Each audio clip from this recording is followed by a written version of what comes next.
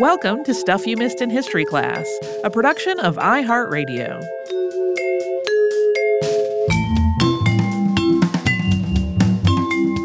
Hello and welcome to the podcast. I'm Tracy V. Wilson. And I'm Holly Fry. I've had Maggie Lena Walker on my episode shortlist for really a long time now. So when her name came up, just in passing in our recent episode on Olivia Ward Bush Banks, it seemed like a good time to move her up to the top of that list. As we said in that earlier episode, Maggie Lena Walker was the first Black woman in the United States to charter a bank. She was also the first Black woman in the U.S. to serve as the bank's president. But the bank was just one of her many, many endeavors. A lot of her life's work was described in the language of the time as race work. This is work that was undertaken by Black people for other Black people to try to dismantle the effects of racism and oppression and to collectively improve the lives of the whole Black community. Some elements of this would go on to be professionalized in the field of social work, which is also something that came up a little bit in that episode on Olivia Ward Bush Banks. As a note up front, in this episode, we are going to be talking about a number of tragedies that Walker experienced in her life, and that includes an accidental shooting death that took place within her immediate family. And the early part of this episode also includes a discussion of sexual consent, and that's in the context of Walker's mother and biological father. Maggie Lena Walker was born Maggie Lena Draper on June 15th, but there are contradictory reports about what year. In her adult life, she often gave her birth year as 1867, a couple of years after the end of the U.S. Civil War. But various diary entries, family papers, and census records suggest that she may have been born as early as 1864, before the end of the Civil War, when her birthplace of Richmond, Virginia, was the capital of the Confederacy. Maggie's mother, Elizabeth Draper, was probably enslaved from birth, but by the time Maggie was born, she was a free, paid cook's assistant in the home of Unionist and abolitionist Elizabeth Van Lew. Elizabeth Draper gave birth to Maggie on the Van Lew estate. If that happened in 1864, when the Civil War was still going on, then Van Lew was at the time running a massive and successful spy network for the Union. That's something that was covered in our most recent Saturday Classic on one of that network's spies, Mary Elizabeth Bowser. Maggie's biological father was Eccles Cuthbert, who was born in Ireland, and in the words of an obituary, he immigrated to the U.S., quote, while a mere lad. He ended up in South Carolina, where he joined the militia before the start of the Civil War. Eccles became injured or ill while stationed in Richmond and was reassigned from the infantry to working as a clerk at a convalescent hospital there. It is possible that he visited or even boarded at the Van Lew estate. So Maggie being the daughter of a free Black woman and a Confederate soldier isn't the kind of detail that we can just drop into the episode without some more context, because it brings up immediate and obvious questions about whether this was or even could have been consensual. And then this is compounded by the fact that we don't know Elizabeth's birth year for sure. If Maggie was born in 1864, then Eccles would have been 22 at the time. But historians put Elizabeth's age at that point as anywhere between 14 and 19. One end of that spectrum, obviously horrifying, and the other, like a 22-year-old and a 19-year-old, still would be pretty typical in a lot of contexts today. Yeah. Another complication here is that many modern descriptions of this repeat unsubstantiated details. Some describe Eccles Cuthbert as an abolitionist, sometimes specifying that he became an abolitionist after meeting Elizabeth Van Lew. But accounts that make this claim don't cite any sources for it. And there are also write-ups on Maggie Lena Walker's life that note that Elizabeth Draper and Eccles would have been legally prohibited from marrying, but there's no documentation that suggests that they ever wanted to. Yeah, some of this really comes across to me almost as an effort to romanticize or sanitize something that we just don't have the details on. We also don't have a clear sense of what Maggie's or her mother's feelings were about this during their lifetimes. After the war, Eccles became a widely known newspaper correspondent, and in her adult life, Maggie wrote an account where she described him as, quote, a writer who was writing and making history directly after the close of the war. When Maggie gave birth to her first son, she named him Russell Eccles Talmadge Walker, which doesn't really suggest that Eccles Cuthbert was a painful memory for the family. There's also some suggestion that Eccles left Maggie some money when he died in 1902, and that Maggie used that money to help fund her endeavors. And then in the late 1920s, Maggie seems to have provided some biographical detail to the publication Who's Who in Colored America that actually named Eccles Cuthbert as her father. At the same time, Eccles does not seem to have had much involvement in Elizabeth Draper's or Maggie's lives beyond that. He reportedly offered to pay for Maggie to be educated in Baltimore, but if he made that offer, there is no evidence that it was accepted. There is also an account in a diary that Maggie kept as an adult, which is repeated in family lore, that Eccles sent her a dress when she graduated from high school, and that her mother threw that dress into the stove. Yes, so there's a lot here that is vague and contradictory and could be interpreted in a number of ways. Regardless, though, of how Elizabeth Draper and her daughter Maggie each viewed this, their lives would have been very difficult during Maggie's earliest years, since her mother was a young, single mom working as a domestic. But then on May 27th of 1868, Elizabeth Draper married William Mitchell. That was Elizabeth Vanloo's butler. They got married at First African Baptist Church in Richmond. After this, William raised Maggie as his own daughter. In 1870, William and Elizabeth had a son named Johnny. William eventually got a job as a waiter, or possibly as head waiter, at the St. Charles Hotel, which at the time was the most prominent hotel in Richmond. He was making enough money that the family was able to move off of the Vanloo property and to a small home of their own on what was known as College Alley, which was close to the hotel and to their church. But this period of relative prosperity for the family did not last for very long. In February of 1876, William's body was found in the James River after he had been missing for about 5 days. His death was ruled a suicide, but Elizabeth Draper Mitchell was convinced that he had been murdered, possibly in the course of a robbery. So, once again, Elizabeth was a single parent, and there was really only one job available to her as a Black woman that would have allowed her to stay home with her children, and that was to take in laundry. In the South, until the development of washing machines and the establishment of commercial laundry businesses, this work was overwhelmingly done by Black women who were working from their homes. Doing laundry by hand was incredibly demanding. It was time-consuming work, and it could also be dangerous since it involved working with things like boiling water, lye soap, and irons that would have been heated in a fire.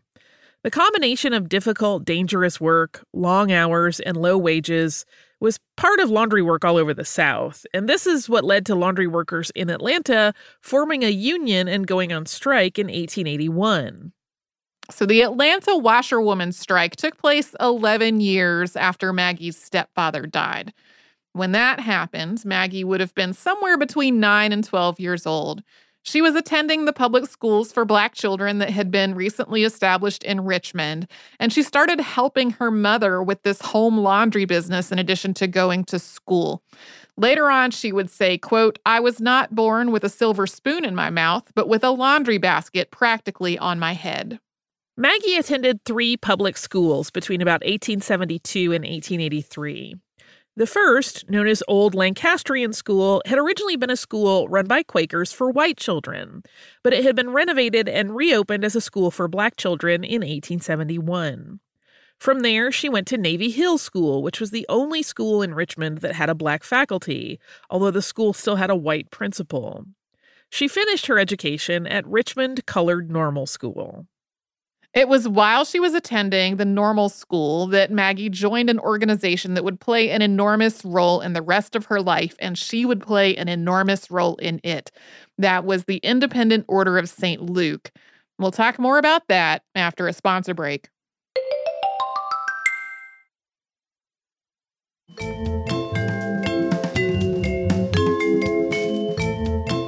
The Independent Order of St. Luke started out in Baltimore in 1867 as a secret society that was founded by Mary Prout.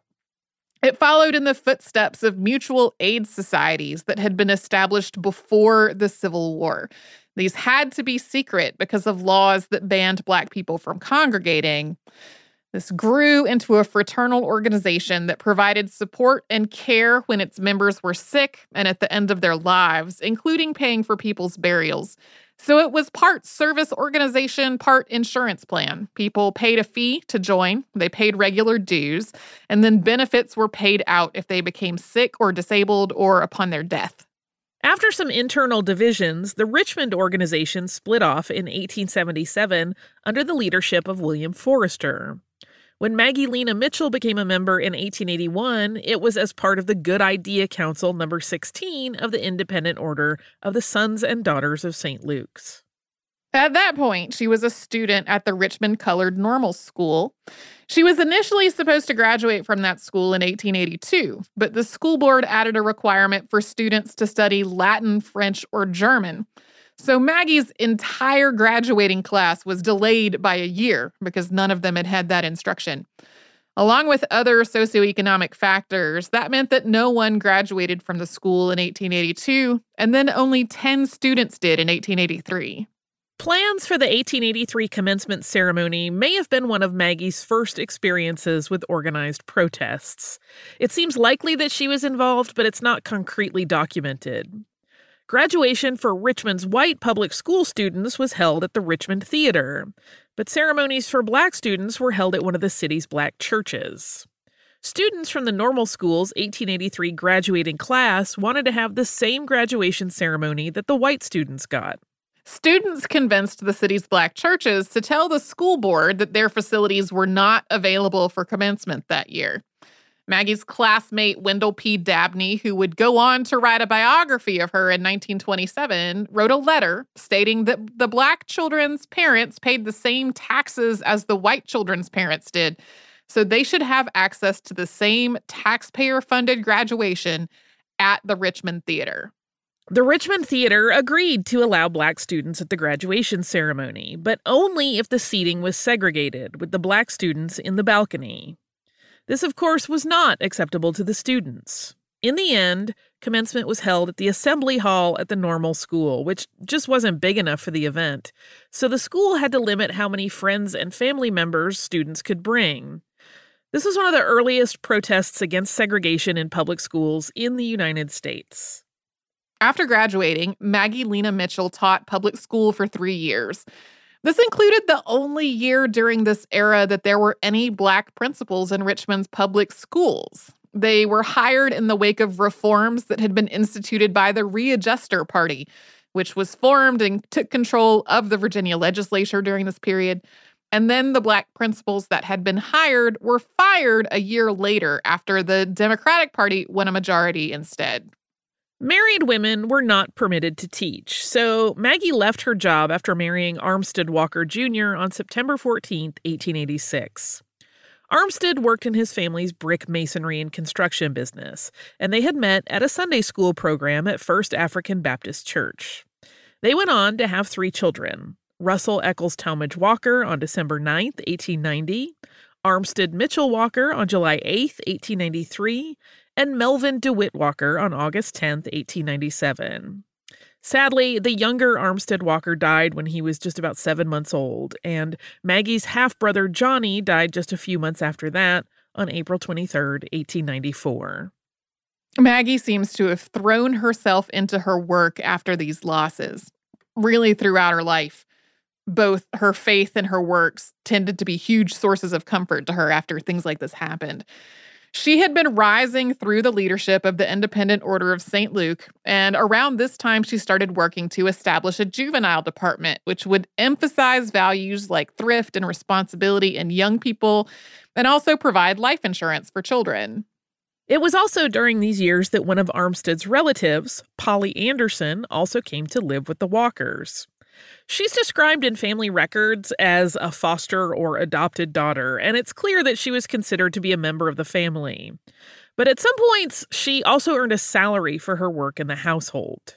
In 1899, After 13 years with the organization, Walker was elected Right-Worthy Grand Secretary of the Independent Order of St. Luke, which was its highest role.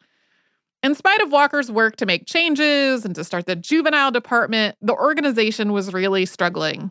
It had a little more than 1,000 adult members and only $31 in change in the treasury, but it had at least $400 in outstanding bills. William Forrester, who had led the order since breaking away from the organization in Baltimore, had refused to continue leading it, maintaining that the organization was dying. But Walker had plans to turn the order around. In her words, her, quote, first work was to draw around me women. The first executive board elections after she took on the role were held in 1901, and 6 of the 9 elected board members were women. Walker was a charismatic, powerful, and incredibly effective speaker. And on August 20th of 1901, she gave a speech at the order's annual convention in which she announced a plan specifically to improve the lives of Black women. In this speech, she said, quote, "Who is so circumscribed and hemmed in the race of life, in the struggle for bread, meat, and clothing as the Negro woman? They are even being denied the work of teaching Negro children. Can't this great order, in which there are so many good women, willing women, hardworking women, noble women, whose money is here, whose interest is here, whose hearts and souls are here, do something towards giving to those who have made it what it is?" She laid out a plan that would, she hoped, become self-sustaining. The order would start a newspaper, a bank, a department store, and factories, which would make clothing that could be sold in the store. Although the plan to open factories did not come to fruition, the St. Luke Herald began publishing in 1902, with Walker acting as managing editor. This was followed by the St. Luke Penny Savings Bank in 1903, with Walker as president. Then the St. Luke Emporium opened in 1905. Each of these ventures had multiple purposes. A big one for all of them was to provide jobs. The jobs that were available to Black people in Richmond overwhelmingly involved manual labor, a lot of it degrading or dangerous. But the newspaper would employ Black writers, editors, photographers, printers. The bank would employ Black cashiers. And the department store would employ Black clerks, stock workers, sales staff, and the like. At the same time, the St. Luke Herald would keep subscribers informed of St. Luke's business, along with local news, civil rights issues, and what was happening at the bank and the Emporium. It would cover the suffrage movement as it related to Black women, as well as lynchings and crimes against Black people that the white press was not covering. It would be, in Walker's words, quote, "a trumpet to sound the orders so that the St. Luke upon the mountaintop and the St. Luke dwelling by the side of the sea can hear the same order, keep step to the same music, march in unison to the same command, although miles and miles intervene."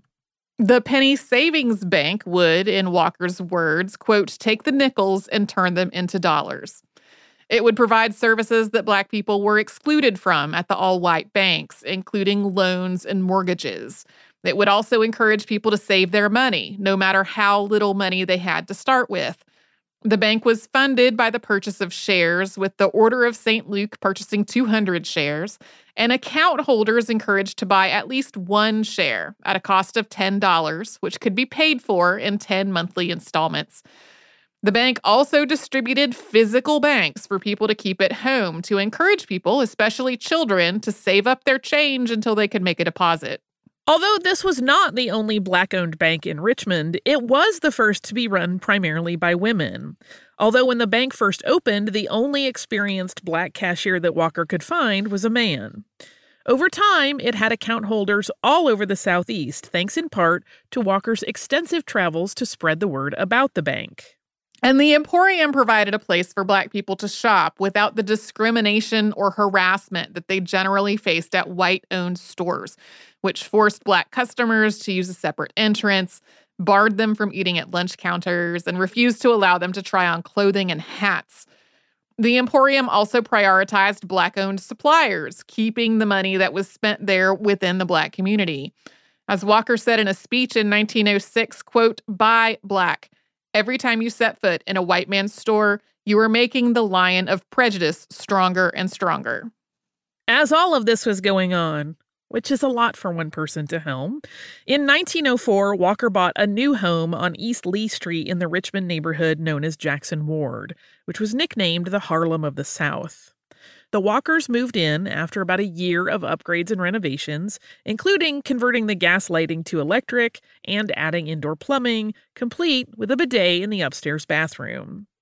Over the years, the Walkers added on to this home as the family grew larger, with Russell and Melvin getting married and living in the house with their wives and their children. Polly Anderson lived with them as well, eventually marrying Maurice Payne and moving with him to an apartment over the garage. Maggie's mother, Elizabeth, who started working as a midwife during this same period, lived in the home as well. As the years went on, this home was increasingly busy and bustling, and it was always exquisitely decorated.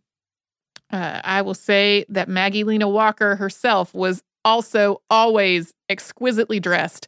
Every single picture of her, she looks amazing. Yeah. Yes. She knew how to wear a garment for sure and to pick beautiful clothes. And she carried herself in all of these pictures. She has a very distinctive posture in all of them. Anyway, she obviously was a woman who cared very much about her appearance and looking good and having a household that looked and felt beautiful. Holding the top post at the Independent Order of St. Luke and starting a newspaper and chartering a bank and establishing a department store is a lot, as Holly said earlier, but that was not all she was doing. In 1904, Walker helped organize a boycott of the Virginia Passenger and Power Company. In April of that year, Virginia had passed a law allowing streetcar companies to decide whether to segregate their cars, and the Virginia Passenger and Power Company had announced that it would be segregating. Richmond's Black community boycotted the streetcars for about 2 years, and the company went out of business in 1906. In 1907, Walker became a founding member of the Virginia State Federation of Colored Women's Clubs. In 1908, she donated $500 to the National Training School for Women and Girls in Washington, D.C., under the condition that her friend, Nanny Helen Burroughs, who was raising money for the school, did not say where that money came from. Although Burroughs technically didn't, she did use the money to build a dormitory that was named Maggie L. Walker Hall. In 1910, the St. Luke Penny Saver Bank became a separate entity from the Independent Order of St. Luke. This followed the passage of a new law that prohibited secret orders from running banks, and it also followed an embezzlement scandal at a different bank run by a different organization, the Grand Fountain of the United Order of True Reformers. That was another fraternal society. This scandal combined with a number of large loan defaults to put the True Reformers Bank into receivership, and that order never really recovered. We mentioned earlier that St. Luke paid out disability and death benefits, much like an insurance company. And in the 19-teens, it started to face more and more insurance regulations. Often, people had joined St. Luke and similar organizations when they were relatively young, and then the organizations had invested or otherwise used the dues that they collected in various enterprises, which may or may not have been financially successful. This led to questions and concerns about what would happen as more and more members got older and died, especially when the organization that was paying out death benefits also ran the bank where many of its members deposited their money. Walker and the rest of the leadership at the Independent Order of St. Luke wanted their operations to be above board and to comply with these newly introduced regulations in both banking and insurance. And as far as the bank went, these efforts were successful. In 1911, the bank successfully made it through a thorough investigation. As the 19-teens progressed, the order itself continually made adjustments to its insurance programs to keep them in compliance with these evolving regulations. But the St. Luke Emporium was not as successful. Throughout its existence, it had faced retaliation from white business owners, including the formation of an all-white Retail Dealers Association, which was established to drive Black-owned stores out of business. This included spreading the word among wholesalers that the association would boycott anyone who sold products through Black-owned stores. The Emporium also faced reluctance from Black shoppers, who feared retaliation if they didn't keep shopping at white-owned stores, or who couldn't afford to pay a higher price that often came along with shopping at a smaller business. So, in 1911, the Emporium closed. Wendell P. Dabney described it as closing, quote, in defeat, but not disgrace. Walker kept taking on new leadership roles, including becoming president of the Richmond Council of Colored Women, which was founded in 1912. But in 1915, the Walker family experienced a horrific tragedy, and we're going to talk about that after we first take a sponsor break.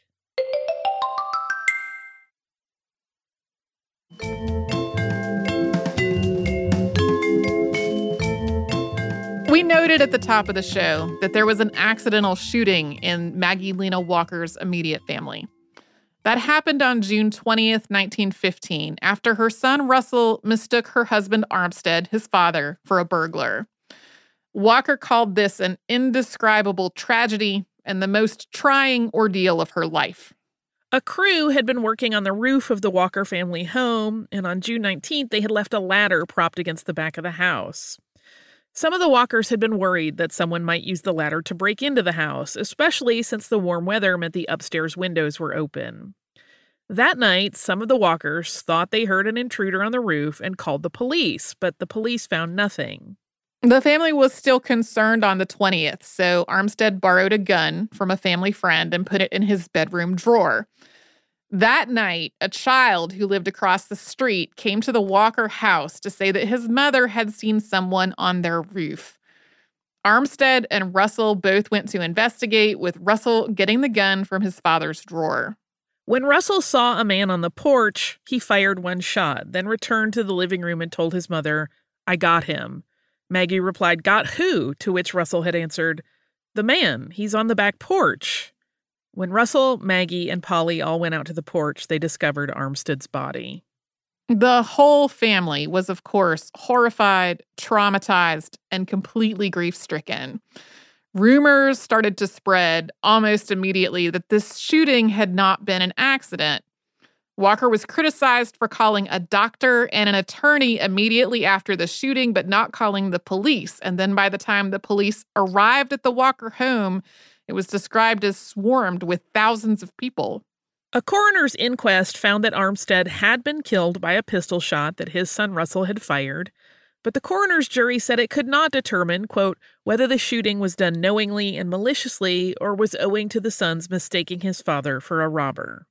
Just in case people are wondering, Russell was in his early 20s at this point. A police court hearing followed, and the judge dismissed the case for lack of evidence.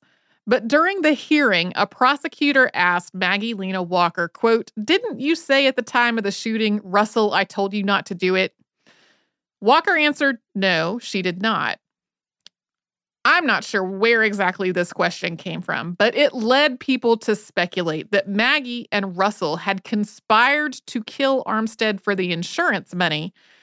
Even though the justice at the police court hearing had dismissed the case, rumors and suspicion about it continued, and ultimately the case was brought before a grand jury, which indicted Russell for murder.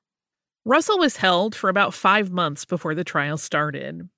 The Independent Order of St. Luke held its annual convention during that time, and Maggie faced calls to step down, with her critics arguing that the organization should cut ties with anyone who was connected to such a scandal. Then, the Sunday before the trial began, Maggie was walking to church with a friend when a car nearly backed into them, and Maggie sprained her ankle while trying to get out of the way.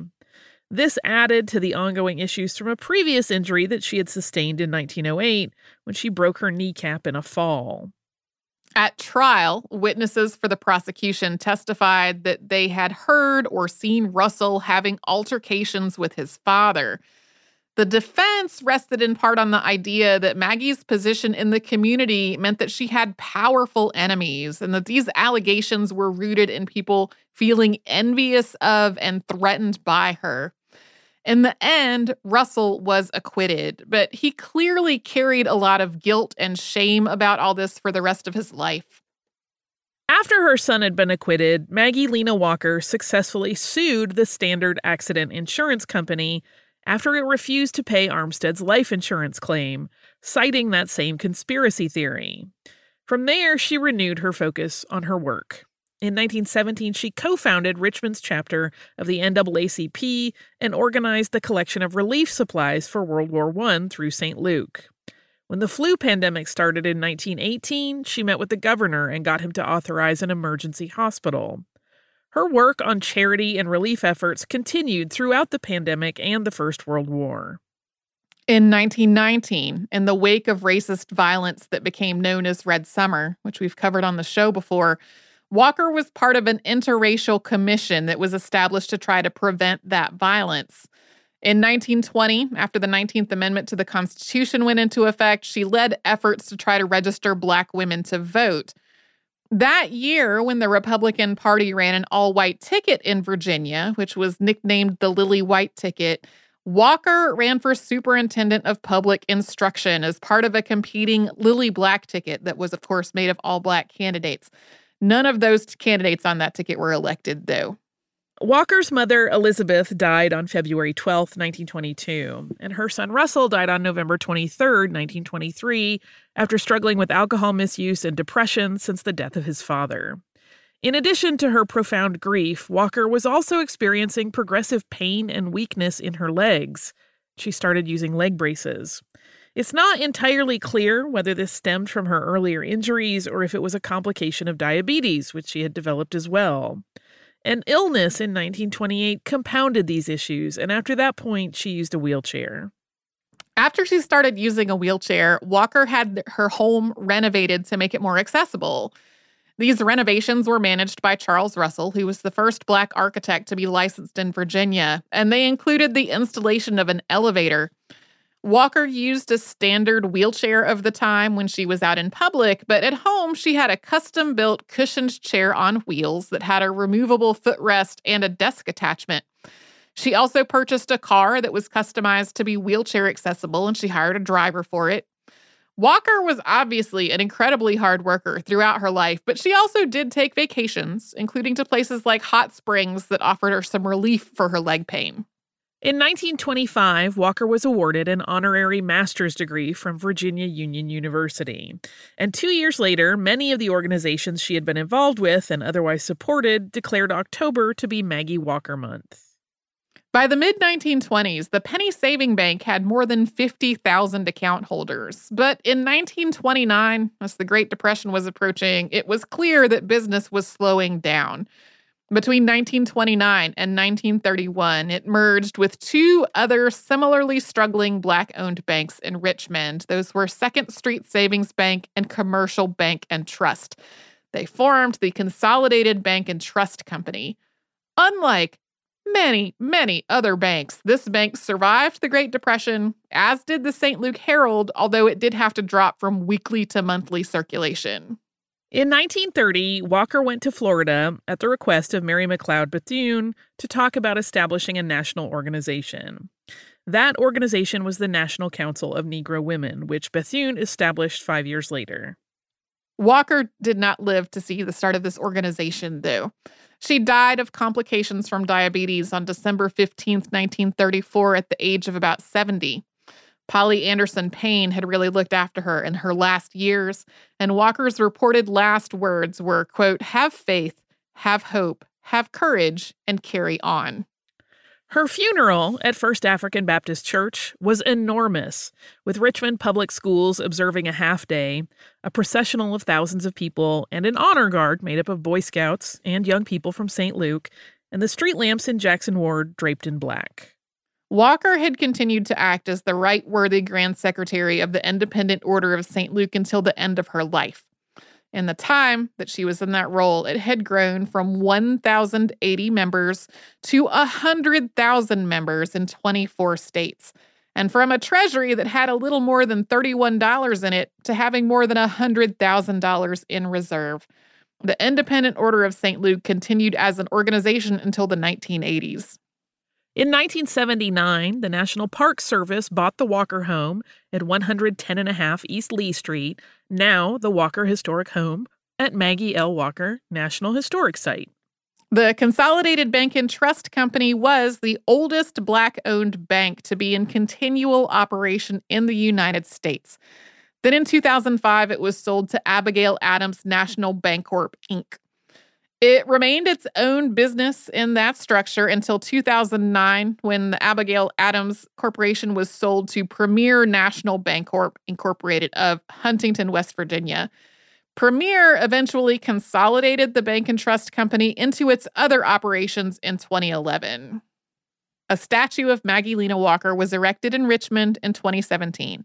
And in 2021, PayPal established an award named in her honor, which recognizes, quote, achievements of underrepresented women who are economically empowering their communities and creating a more inclusive world.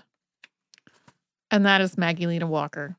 So good. So incredible how much work one person did. I mean, she obviously had a whole organization and people who reported to her, monumental achievements that had far-reaching implications for her entire community. Yeah. Yeah. Do you have listener mail? I do. This note came via Instagram. It is from Mallory. Instagram is not usually a place where I see things and they get retained in my mind. But I was so charmed by this. And Mallory just said, listening to your first Autumn Unearthed episode and your headstone fudge story reminded me of this post. And Mallory had shared a post from Instagram that was about a tombstone containing a fudge recipe.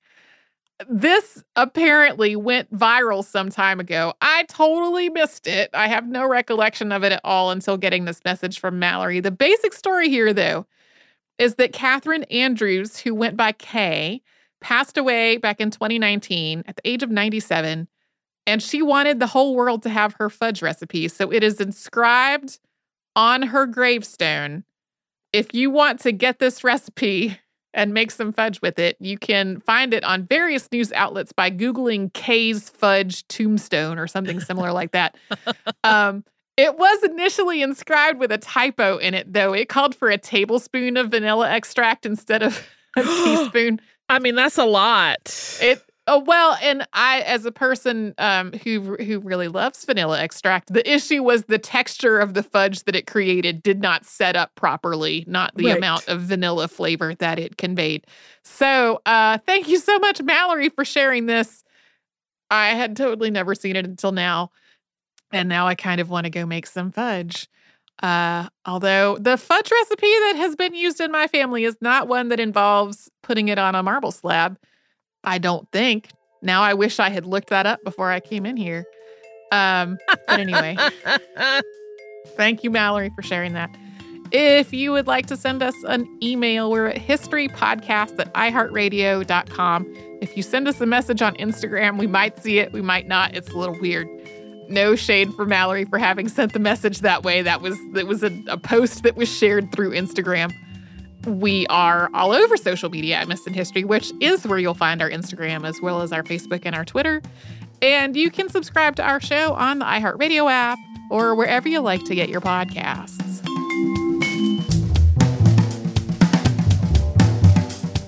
Stuff You Missed in History Class is a production of iHeartRadio. For more podcasts from iHeartRadio, visit the iHeartRadio app, Apple Podcasts, or wherever you listen to your favorite shows.